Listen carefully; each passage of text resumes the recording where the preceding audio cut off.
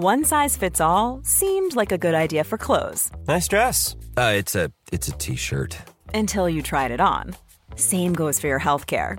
That's why United Healthcare offers a variety of flexible, budget-friendly coverage for medical, vision, dental, and more. So whether you're between jobs, coming off a parent's plan, or even missed open enrollment, you can find the plan that fits you best. Find out more about United Healthcare coverage at uh1.com. That's uh1.com.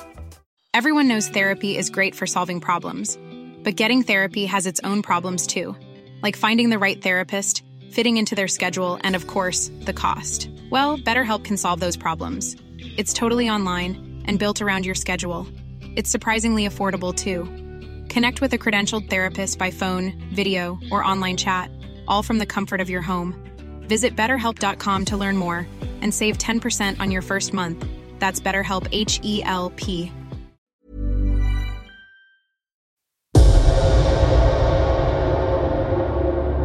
Some bugger's gone away with your towel and your jewellery and your clothes, and there you are standing naked and cold. Curses! Get 'em for me! Get 'em for me, Solus Minerva! In this podcast, we're crossing the channel with legions of heavily armed, well-trained Roman soldiers. A conquering army, bringing the modern world with it. Forms to fill in, records to keep, taxes to pay, straight roads and central heating. When they landed in 43 AD, the Romans became inextricably linked with the story of these islands and our influence on the world. I'm stepping out across Britain to discover 100 remarkable places that have shaped you, me, and the whole world. I'm Neil Oliver, and this is my love letter to the British Isles.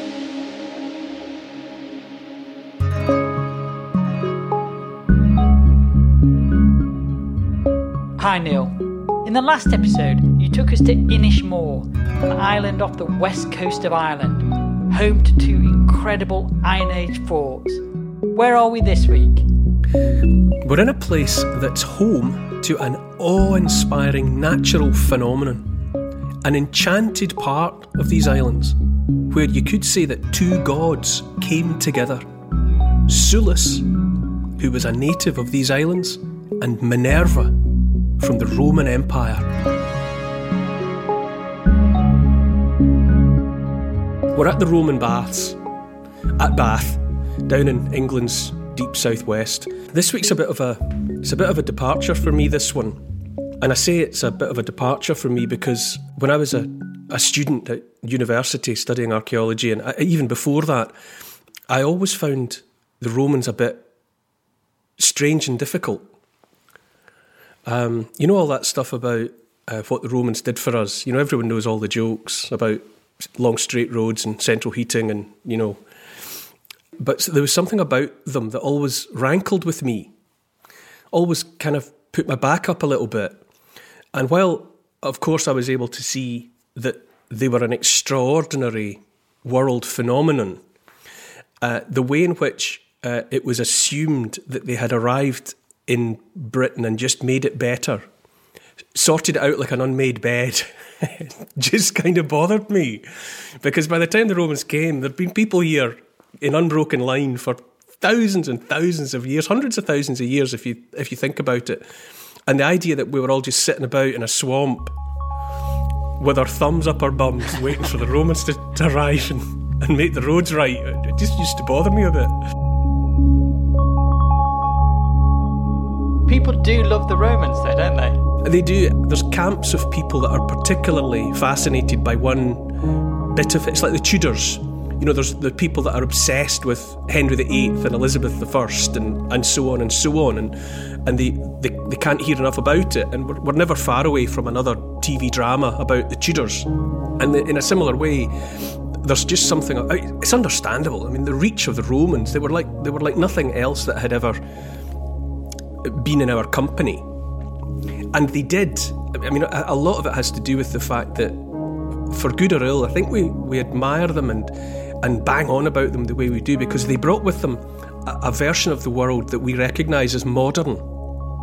In a lot of ways, the world that we recognise now of people with forms to fill in, taxes to pay to the man, long straight roads, central heating, all of those formalities are still with us now. So it's like they arrived with an IKEA flat-pack version of modern and unpacked it and bolted it all together for us like one of those wee white bookshelves. And we just say, oh yes, we've been waiting for this all along. This has made our lives better. So there's good reasons why they register so much. People with jobs, officialdom, people obsessed with and seeing the importance of keeping records and keeping lists. It's all Roman, and it's with us still. And before that, I think there's this assumption that things were just messier, which, depending on your point of view, I suppose maybe they were. But it's a gross oversimplification to say that. But anyway, it meant, so here we are in a long roundabout path. You said, where are we today? So for me, we're in Roman Bath, but we're also in a strange place because it represents to me the coming of modern into a world that in so many ways is wonderfully and fascinatingly strange. And I sort of miss the strangeness and the absence of all the formality. And once the Romans come, everything's different forever.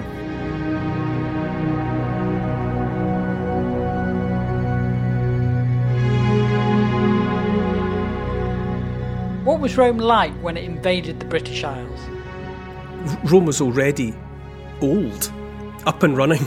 All its structures and everything was there, and it had already cast the shadow of its hand over the ancient world. It was everywhere.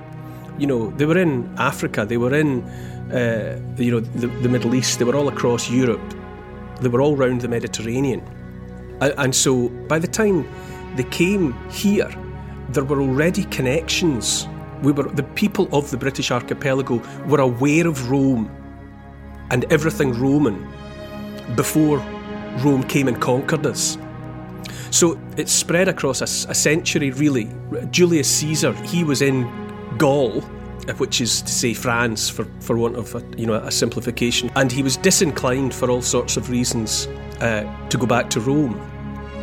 He's a very political animal, Caesar, and he was always waiting for the right moment to do the things that he wanted to do. Now, this is in 55 BC, and so he decides to take a pop at conquering the British Isles, and so he goes across with some soldiers, and it's a bit ineffectual. He has a bit of a fight with the locals down in the south east of England, and he gets kind of chased off, and then he tries again. He has a second attempt almost immediately, and that doesn't amount to much either. And then it all goes quiet. But the point is that by the time Caesar was doing that, there were already connections between the people, especially the people closest to Roman Europe, the people in the sort of southeast of the country and the south coast of England. They already knew about they were already drinking Roman wine, and they were probably, some of them were already adopting some Roman ways. They might have been dressing a little bit like the way people quite fancy the styling of the Kardashians, and so the girls start doing their makeup like that and trying to look like them. There was certainly a bit of that going on. Before Caesar arrived, people, by their own choice, adopting things Roman. So Caesar had a go. It didn't amount to much. Caesar went back to Rome. Although he hadn't conquered Britannia at all, he was received with great affection back in the Roman capital. And then, of course, everything else that happened to Caesar. And the formal connection to Britannia didn't happen then for the best part of another century. By 41 AD, right? So 55 BC, and then you wait, and then around 41 AD, Tiberius Claudius becomes the Roman emperor. By a bit of a palace coup, really. He took over from his nephew, who was Caligula, and he a very slightly built, small, thin chap, and he had a limp and a bit of a speech impediment, and so he wasn't very prepossessing from the point of view of being an emperor. He wasn't very imperial. So for political reasons, he knew that he had to do something quite spectacular.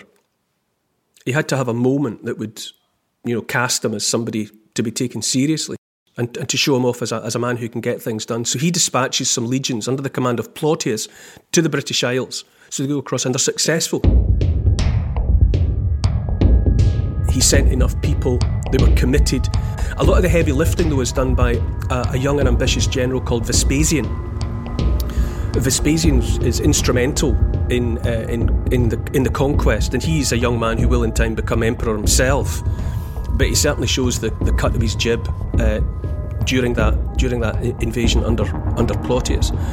You get a real sense also of something else that's very modern in the fact that under the time of Caesar, way back in 55 BC, he had come in contact with a chief of a British tribe called Commius, and Caesar struck up a rapport with him and had him as a kind of a puppet back in Britain. He was a chief of the Atrebates tribe in what we would call Hampshire, and Caesar used them. But of course, Caesar's invasion didn't come to anything. But then all that time later, under Claudius, one of Commius's descendants, a chief called Verica, came crying to Claudius, basically asking for help because he was being bullied by a much more warlike neighbouring tribe called the Catuvalloni, and they were threatening his territory. And so because of the long thread of connections all the way from Caesar and Commius, and then Claudius took it on, he sort of inherited the obligation to these people. And this was the trigger that he used to justify taking his army into the British Isles under Plautius in 43 AD, because it was he was helping out a friend, basically. That's how he was able to dress that up. But it's an indication of the way in which the ties were already there. And for some people, for some important wealthy people in the British Isles, it was advantageous anyway to get the Romans in for their own political ends. So it's not as if everybody in the British Isles was against the conquest, not at all. For some people, it was the desirable next step. So that the ground had been laid for Claudius in many ways, and he was able to manipulate the ambitions and the aspirations of powerful men who were already in strong positions in the British Isles. They were already chieftains. So you can see how modern that feels, about people exploiting powerful allies and using them to, for their own personal ambition, even when it might have wider consequences that are not necessarily in the best interests of your neighbours. There's something very modern about that. But in any event, from 43 AD, the Romans were here, and they stayed, for good or ill, for about 4 centuries. Which is a long time. Which is a very, very long time. It's hard to imagine. I mean, the union with the EU, with the European Union, it's only 40-odd years old. So you're talking about being run by the Romans for 10 times that long.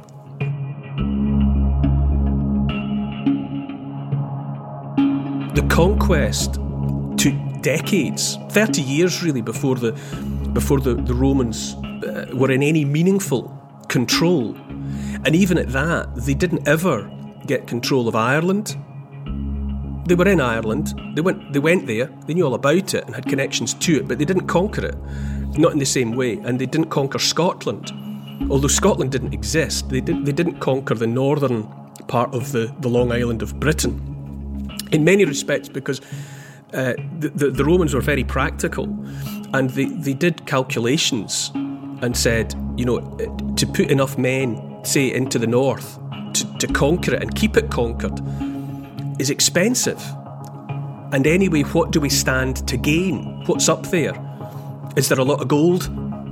Is it very fertile? Do they have something that we want? And basically they did the calculation on the back of a Roman envelope and thought, no, it's not worth it. It's too expensive to occupy that territory. And so that's why they limited themselves to Hadrian's Wall, Antonine Wall a bit further north for a little while, but realistically they just thought, no, it's not worth it. And something similar, they concentrated all their efforts in that where they knew they could get stuff they wanted. You know, so obviously by conquering the southwest of England, they got themselves all the tin. And there was gold dotted about as well. There was a certain amount of lead. You know, these were all elements, minerals, metals that the Romans needed and wanted. So they bothered to take control of those places. And the other thing that was genius about the Romans everywhere, not just in Britain, was they were very pragmatic. All they wanted was for the local people to accept the emperor. Just accept the emperor. Just, if we ask you who's the boss, just say the emperor. And make sure you pay all your taxes in gold. And don't cause trouble. And if you do that, most of the time we'll just turn our backs on you and you can do what you like. You can pretty much do your old thing. But if someone in a toga asks you who's the boss, say the emperor. Pay your taxes on time in gold, and you can get on with it. So it was a very pragmatic approach to occupied territory. You know, they didn't try to make everyone do the same things, wear the same clothes, eat the same food, worship the same. There was a nod to that, but they weren't serious about it. As a practical business corporation, as a massive corporation, they just wanted wealth. They just wanted access to valuable things, edible things, useful things. And if you didn't get in their way, there was a great deal of latitude. Now, that finally, after hours and hours of meandering, you know, let's just think about Bath, or the place that we talk about as Bath. And most people will know of it. It's a beautiful city of honey-coloured stone, lovely buildings, lovely architecture. It's surrounded by hills. It's very, very attractive. It's a lovely place. But that's a kind of an 18th century, roughly starting there, veneer over the top of something that's much, much older. And when the Romans reached that part of the southwest of their territory, they encountered the hot springs.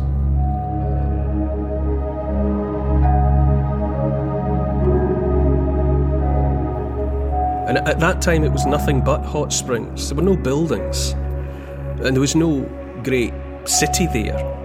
There might have been a settlement in its vicinity, or there was, because it was under the control of a tribe called the Dabuni. And it was a magical place, because it would have been, especially in winter, the hot water there, it would have been wreathed in steam. The water, when it comes out of the ground, is about 45 degrees, as we know, which is bath temperature. It's also stained red. There's iron and other minerals in the water, so when it comes out, it stains everything red. So it may well have looked to people like blood. It may have been interpreted as the world bleeding at that point, or indeed a god or a goddess deep underground whose own lifeblood, whose pulsing hot lifeblood was coming into the world at that point, and maybe adding to its power, adding to its fertility. And it was certainly interpreted for a long time as a place that you would go to and take the waters and bathe in the waters, and if you were ill, you'd be made well. So before the Romans came... It was always... I mean, if you imagine hunters, imagine tens of thousands of years ago. Imagine a time when we were still a peninsula of northwestern Europe and people were just walking back and forth following the herds. The water was flowing then. And for anyone encountering it, it would have been magical. The Romans only ever in their entire empire found one place where water was coming out of the ground in quantity, hot enough to bathe in. That was at Bath. They had never seen anything like it. There's a couple of places. There's a place in Ireland. There are a few spots where warm water comes out of the ground. But in Britain, but 20 degrees. So nothing like the comforting warmth of Bath. So Bath was unique to everyone that saw it. Hunters of the Paleolithic, right the way through to the tribes who were living there in the Iron Age, who had inherited it from the hunters that went before and the farmers that went before. And then when the Romans arrived and they encountered it, they had never seen anything like it.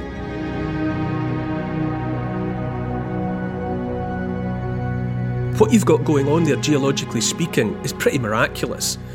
In some respects, what is simply happening there naturally is almost more fascinating than anything else that's going on. The rock is Carboniferous limestone. Those hills, the lovely hills that kind of cradle Bath in that landscape, it's Carboniferous limestone. And that means that rock was laid down as the seabed of a sea millions of years ago. You've got little creatures with shells that die, and they sink to the bottom, and their shells become rock, and then the world moves. Geological time spans unfold, and what had been a seabed is pushed up and is now above the sea and is dry land. Then rain falls on the land, and of course the rain percolates down through the rock. And in the case of that Carboniferous limestone, it percolates down.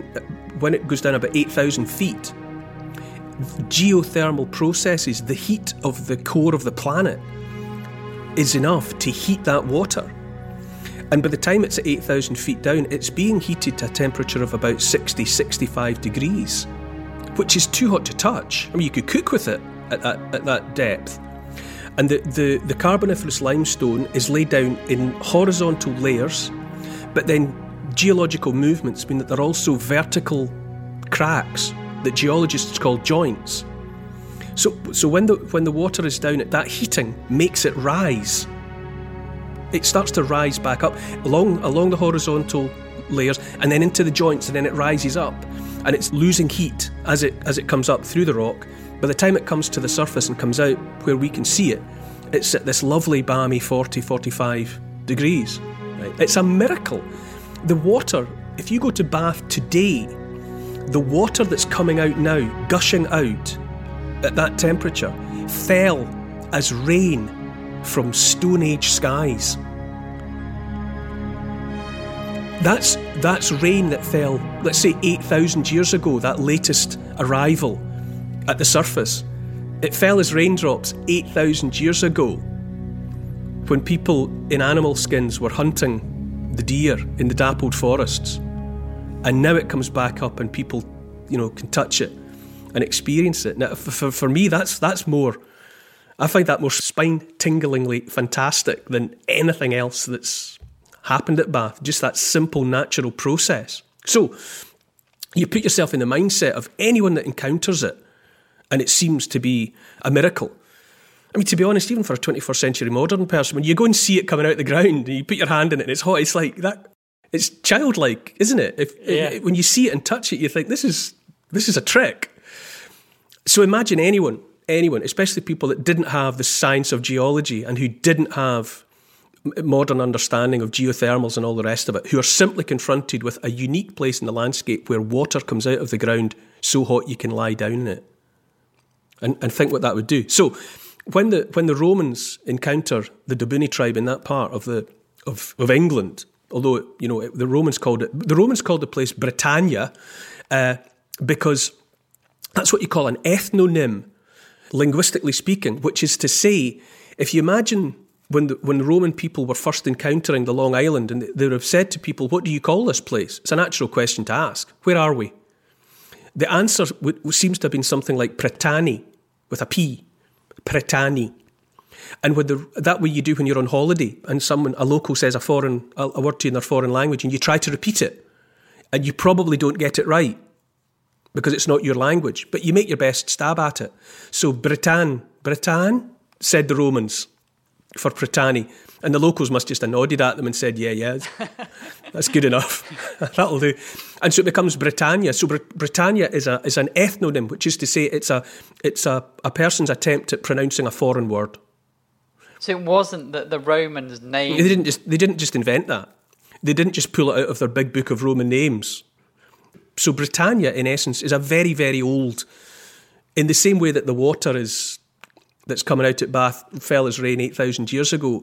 So the very name of Britain is soaked into the landscape long, long ago, at a time that nobody bothers to remember. So we think about Britannia being a Roman name, but it's not. It's an old name that they just adopted. More of their pragmatism. That was the Roman way. You know, if that's what you call it, well, that's what we'll call it too. And so likewise, they turned up at Bath, saw the water coming out, and asked the local people about it. And the locals said, well, there's a goddess under the ground there, which was thinking that the Romans could get on the same page as, you know, because they had a pantheon of gods and goddesses themselves, as we all know. So to hear about a god or a goddess, that makes perfect sense to them. And the locals said, we call her Sulis, and she is our goddess of health and well-being and wisdom. And the Romans thought, well, we know her.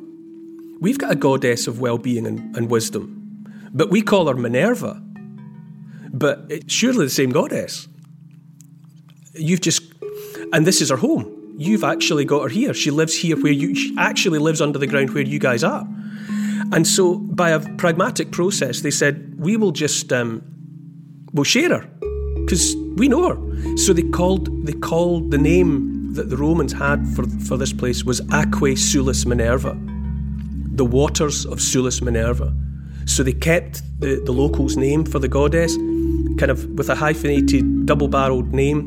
They called her, well, she's Sulis Minerva, and Aquae Sulis Minerva, the waters of Sulis Minerva, which is kind of so much more elegant sounding than Bath.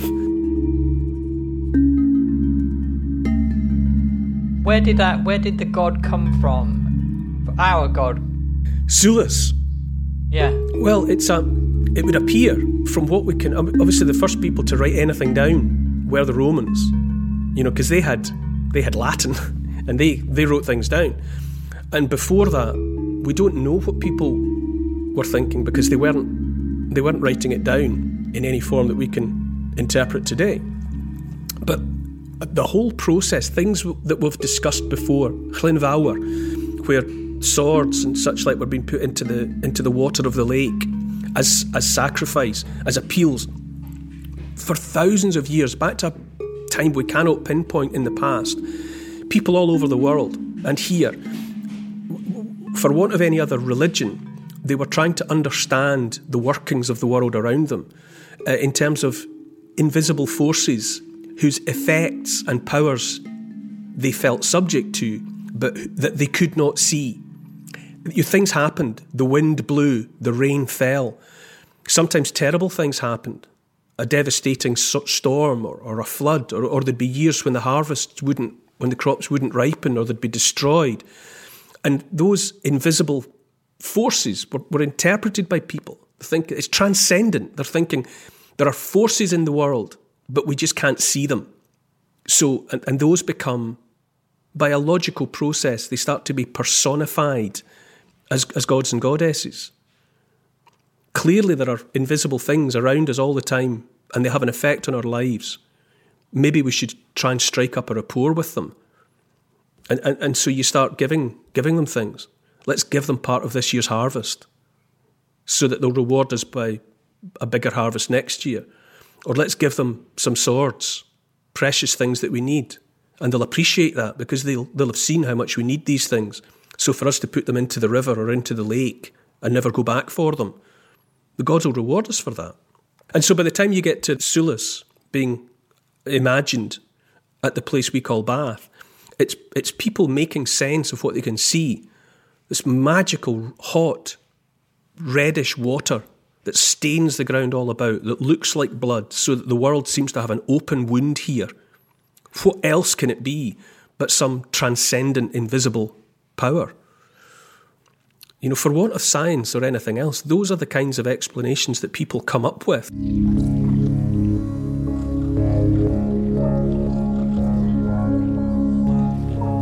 So the tradition that the waters had healing powers goes right back? Well, yes, there always has. I mean, people still...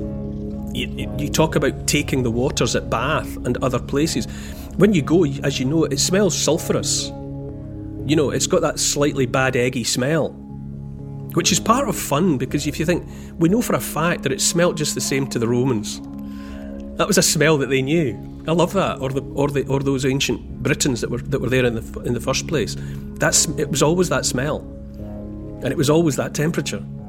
So when you put your hand in that water and smell that smell, you're literally breathing, inhabiting the same environment that they knew. But there's sulphurous and other elements in the water, and people have always associated it with getting better. There was a 12th century English historian, Geoffrey of Monmouth, and he wrote a history of Britain, and he had picked up an explanation for Bath, a folk tale, and his explanation had been that there was, around the 9th century, there was a prince called Bladud. He was of the royal line, but he had leprosy, and so he was driven out of his society and had to go and live as an exile, and he went away and lived as a pig farmer. But just as good luck would have it, where he settled was close by the hot springs, and he noticed that if his pigs ever had a skin complaint on them, if they went into the waters, they came out cured. And so Bladud went into the water, and after 3 immersions in the water, his leprosy was cured, and he went back to his kingdom, became the king, and they all lived happily ever after. Now that was just Geoffrey of Monmouth's folk tale to explain the origins of Bath. But people have always, it may well have, I mean, it's been associated with cures from everything from lumbago to piles, to you name it. Some people will tell you that if you go and bathe in the waters at Bath, you'll feel better. And who knows, you know, maybe the placebo effect, I mean, maybe if you go there with the right faith, your body will cure you because you believe that the waters of Bath will cure you. There is no doubt that there's a whole psychological thing going on there. You know, physician, heal thyself. You know, there is that mental element to getting better. And for some people, the trigger to helping themselves get better might just have been this strange smelling warm water that they could bathe in and drink. That's why it's seen as being the outpourings, literally, from a goddess who was all about health and wisdom, but primarily health and well-being. So it's a story, it's an interpretation of that water that's as old as the species. No doubt Neanderthals and everybody else that encountered that water was mystified by it because it still has that power. So the Romans, and in the way that the Romans are, where something that had just been a wild, untamed presence in the landscape, the water came out, you went to it, you bathed in it, you drank in it, you worshipped in it. But archaeologists find all manner of things, pre-Roman sacrifices that had, you know, swords and jewellery and other things that obviously the Dubuni and other pre-Roman peoples had been offering up to the water. But the Romans built, probably first in timber, so they built themselves bathhouses because the Romans were all about the bathing. So this is great. They took control of the water. And so they made sure that there were places where there was hot water, cold water, plunge pools, and all the rest of it. And they, in that Roman way, they sort of formalised and imposed order on what had been just a natural feature in the landscape. I mean, the buildings that are there now, the Roman baths were lost. And after the Romans departed in the 5th century, the town that they had built at Bath fell into disrepair. And the baths were lost for a long time. They were only rediscovered in the modern era because people noticed that the basements of their houses kept flooding with hot water. And so then in the 17th, 18th centuries, they were rediscovered. And there's a hot spring here. And then you get the building of the lovely Georgian buildings that are there to this day. But so that nothing of the Roman building survives. It was all lost. It's all been recreated in the modern era to look like Roman baths. But so the Romans had a timber bathhouse. Then at some point it would have been replaced with something more permanent in stone. And they also built a temple beside it because people would come from far and wide to get help from the the goddess in all sorts of ways. So part of it would be drinking the water or bathing in the water for your health. It was also a great place to be seen, for the Romans to go there and be seen lounging about, eating good food, like a flash nightclub or a great restaurant or so. It was the place to be seen, and business would have been conducted and all the rest of it. From the Roman time onwards, for the entirety of their stay in these islands, it was this glamorous location. And in the temple next door, people would come and they would bring a bull or a sheep or a chicken, and it would be sacrificed to Sulis. And then there were people employed there called augurs. You'd give him your bull, and he would slaughter it for you, and then he would read the entrails. So you maybe go there when you were contemplating making a business trip to France, if you're a merchant. When would be an auspicious time to make the journey? So you'd go to Sulis, slaughter the bull, and he would tell you, 2 weeks on Tuesday looks like a good time to me, according to what I can see here. And it would either work out well for you or not, and you might go back and say, my trip was rotten. I had a rotten trip. And, maybe you'd expect the augur to give you some kind of explanation for why his prognostication had gone wrong. So it was a multifaceted place for the Romans. And another way, really, as I said, just the mere fact of the natural processes that create that water, I find mind-bending. But another way in which Bath is fantastic is because it lets you catch a glimpse of real human nature.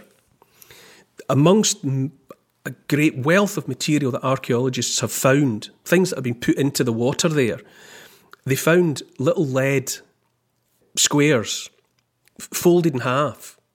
And when they opened them up, they had little messages written on them in Latin. So Romans had been in the habit of getting a little square of lead, a couple of inches square, writing something in it, folding it over, and then it's like a message to the goddess. And they're petty. They're called curse tablets. And it's right down to things like, somebody stole my towel while I was having a bath. And they stole my clothes as well. Get them for me, goddess. I can read you some. There's things like, I curse him who has robbed Diomeirix from his house. Whoever stole his property, the god is to find him. Let him buy it back with his blood or his own life.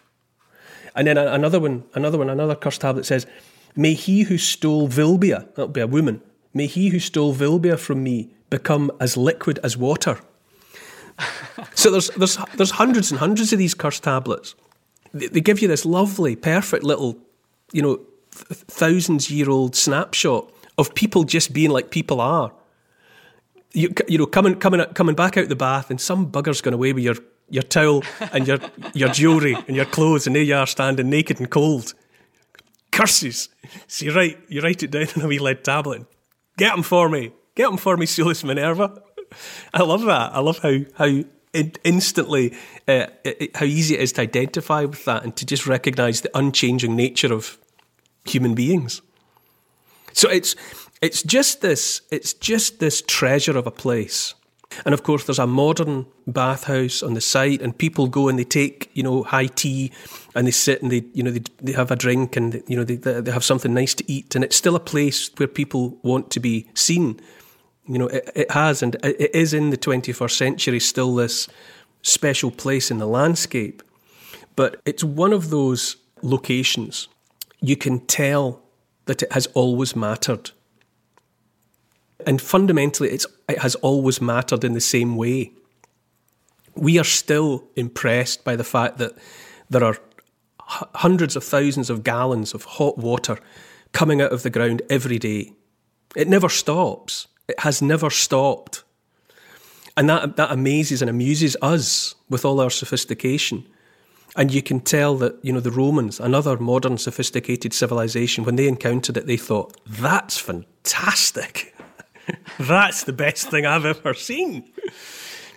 This is where a goddess actually lives, they thought. And even before them, the locals, the Iron Age tribes of the area, knew that they had something very special there and were in the habit of offering up sacrifices and valuables and all the rest of it. And they associated it with health because their goddess, Sulis, that eventually became sort of welded onto the side of Minerva, metaphorically speaking, was all about well-being. So they had understood that connection between the water and well-being. And then you're left to your imagination at that point to go back into the mists of time and just contemplate. Imagine living in a Stone Age world, a Paleolithic or a Mesolithic world. Imagine it's winter. Imagine the snow is on the ground. And then for the first time, you walk into that cradle of hills and you see, first of all, the steam. Freezing cold, you're shivering.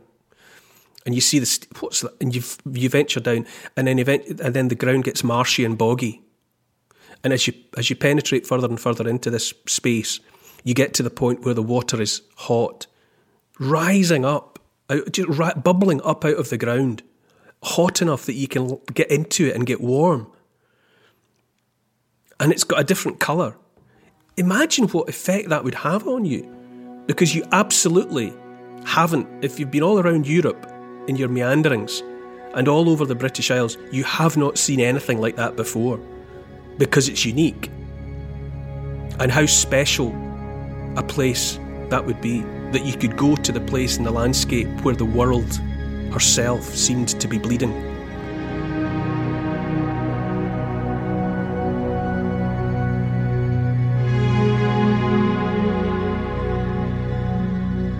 The Romans were here for nearly 400 years, so did these isles change and influence them? Yeah, as we were saying at the beginning there, I was always slightly defensive about the idea that we needed to wait for the Romans before we got civilization. I mean, civilization is one of those C words of archaeology. It's like culture. It makes people jumpy because it means slightly different things to different people.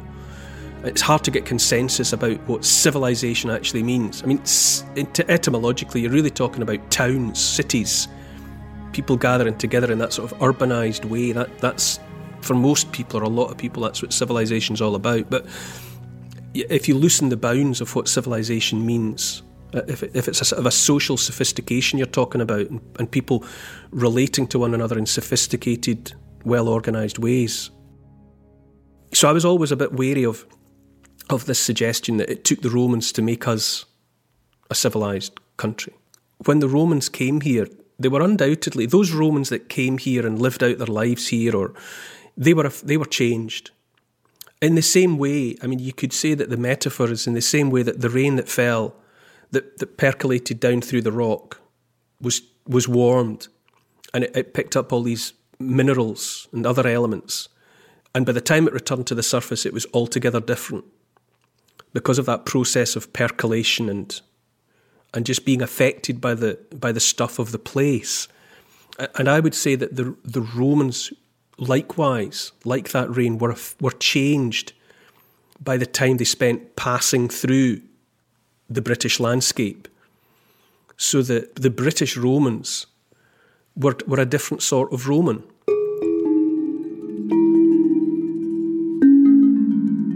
Were any of the major Roman figures, in part, made by their time in these islands? It's fun, apart from anything else, to speculate about individuals. And Constantine was made Roman emperor while he was at York. His father, Constantius, who was the Roman emperor, died. And Constantine was in York, so he became, by that process of inheritance, the king is dead, long live the king. Constantine was now the emperor while he was in York.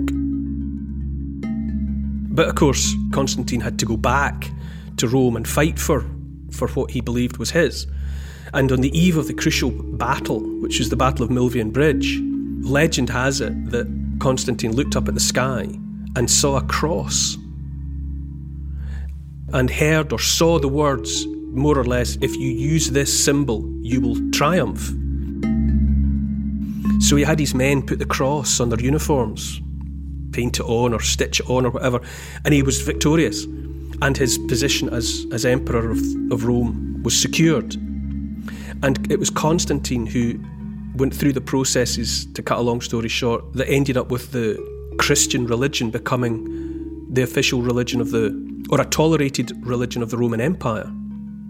He was the emperor that summoned the conference at Nicaea that produced the Nicene Creed, that's a foundational text of what the Catholic Church became. So he was a Roman who had been affected in whatever ways by being in the British archipelago. And he it was, for good or ill, and for whatever his real intentions actually were, it was he that legitimised the Christian religion at a time when the Christian religion could have gone over the hill into history and been crushed and disappeared. He secured its future. And after his time, it became the world-dominating religion that was the Catholic Church. So without Constantine, what if? What if there had been no Constantine? What if he had spent time somewhere else? What if he had been somewhere else when he became emperor? It's one of those sliding doors things, But in any event, he was in the British Isles, and part of his makeup was on account of his having been in the British Isles. That was part of what made him the man that he was, part of what made him the Roman emperor that he was. So something like the British Isles may have actually had a part to play in securing the destiny of the Christian religion. Because without Constantine and his actions, it might all have been fundamentally different. You just don't know. But he was made, he was made the person that he was, but by time spent in the British archipelago.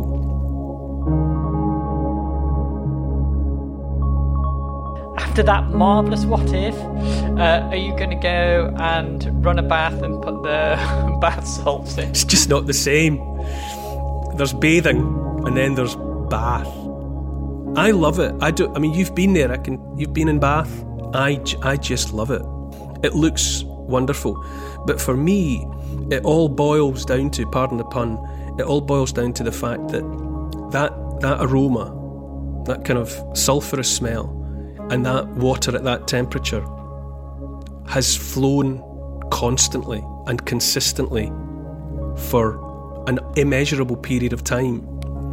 And when you're in that place, smelling that smell and feeling that temperature, you're smelling a smell and feeling the temperature of something that Romans did. Roman people. So it's one of those places in the landscape where I just allow myself into feeling that I've got a physical connection with another time.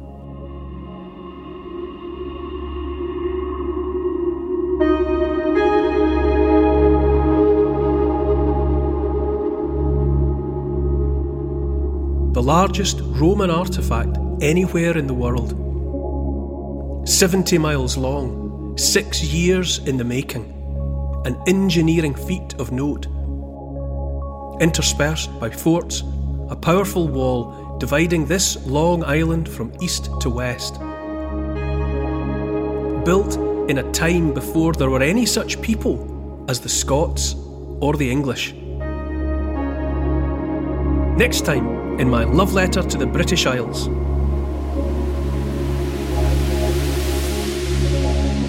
Check out my Instagram account. It's called Neil Oliver Love Letter. And to ensure you get each new episode of the podcast as it goes live, don't forget to subscribe, write a review, and share with your friends.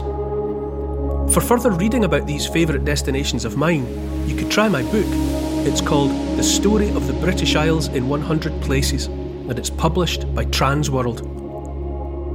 Neil Oliver's Love Letter to the British Isles is produced by Paul Ratcliffe and Neil Oliver for Fat Belly Films. The music is by Malcolm Goldie. The social media producer is Oscar CFR. Additional research was carried out by Evie, Lucian, Archie and Teddy. Finance is by Catherine and Trudy. Post-production is by Althorpe Studios. And the graphics are by Paul Plowman. And special thanks to the people across history who have made and continue to make these islands such an incredible place.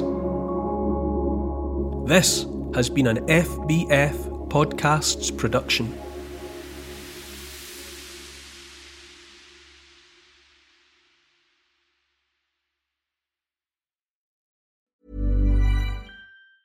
Hey, it's Danny Pellegrino from Everything Iconic. Ready to upgrade your style game without blowing your budget? Check out Quince. They've got all the good stuff, shirts and polos, activewear, and fine leather goods, all at 50 to 80% less than other high-end brands. And the best part? They're all about safe, ethical, and responsible manufacturing. Get that luxury vibe without the luxury price tag. Hit up quince.com/upgrade for free shipping and 365-day returns on your next order. That's quince.com/upgrade. Mom deserves the best, and there's no better place to shop for Mother's Day than Whole Foods Market. They're your destination for unbeatable savings, from premium gifts to show-stopping flowers and irresistible desserts. Start by saving 33% with Prime on all body care and candles. Then get a 15-stem bunch of tulips for just $9.99 each with Prime. Round out Mom's menu with festive rosé, irresistible berry chantilly cake, and more special treats. Come celebrate Mother's Day at Whole Foods Market.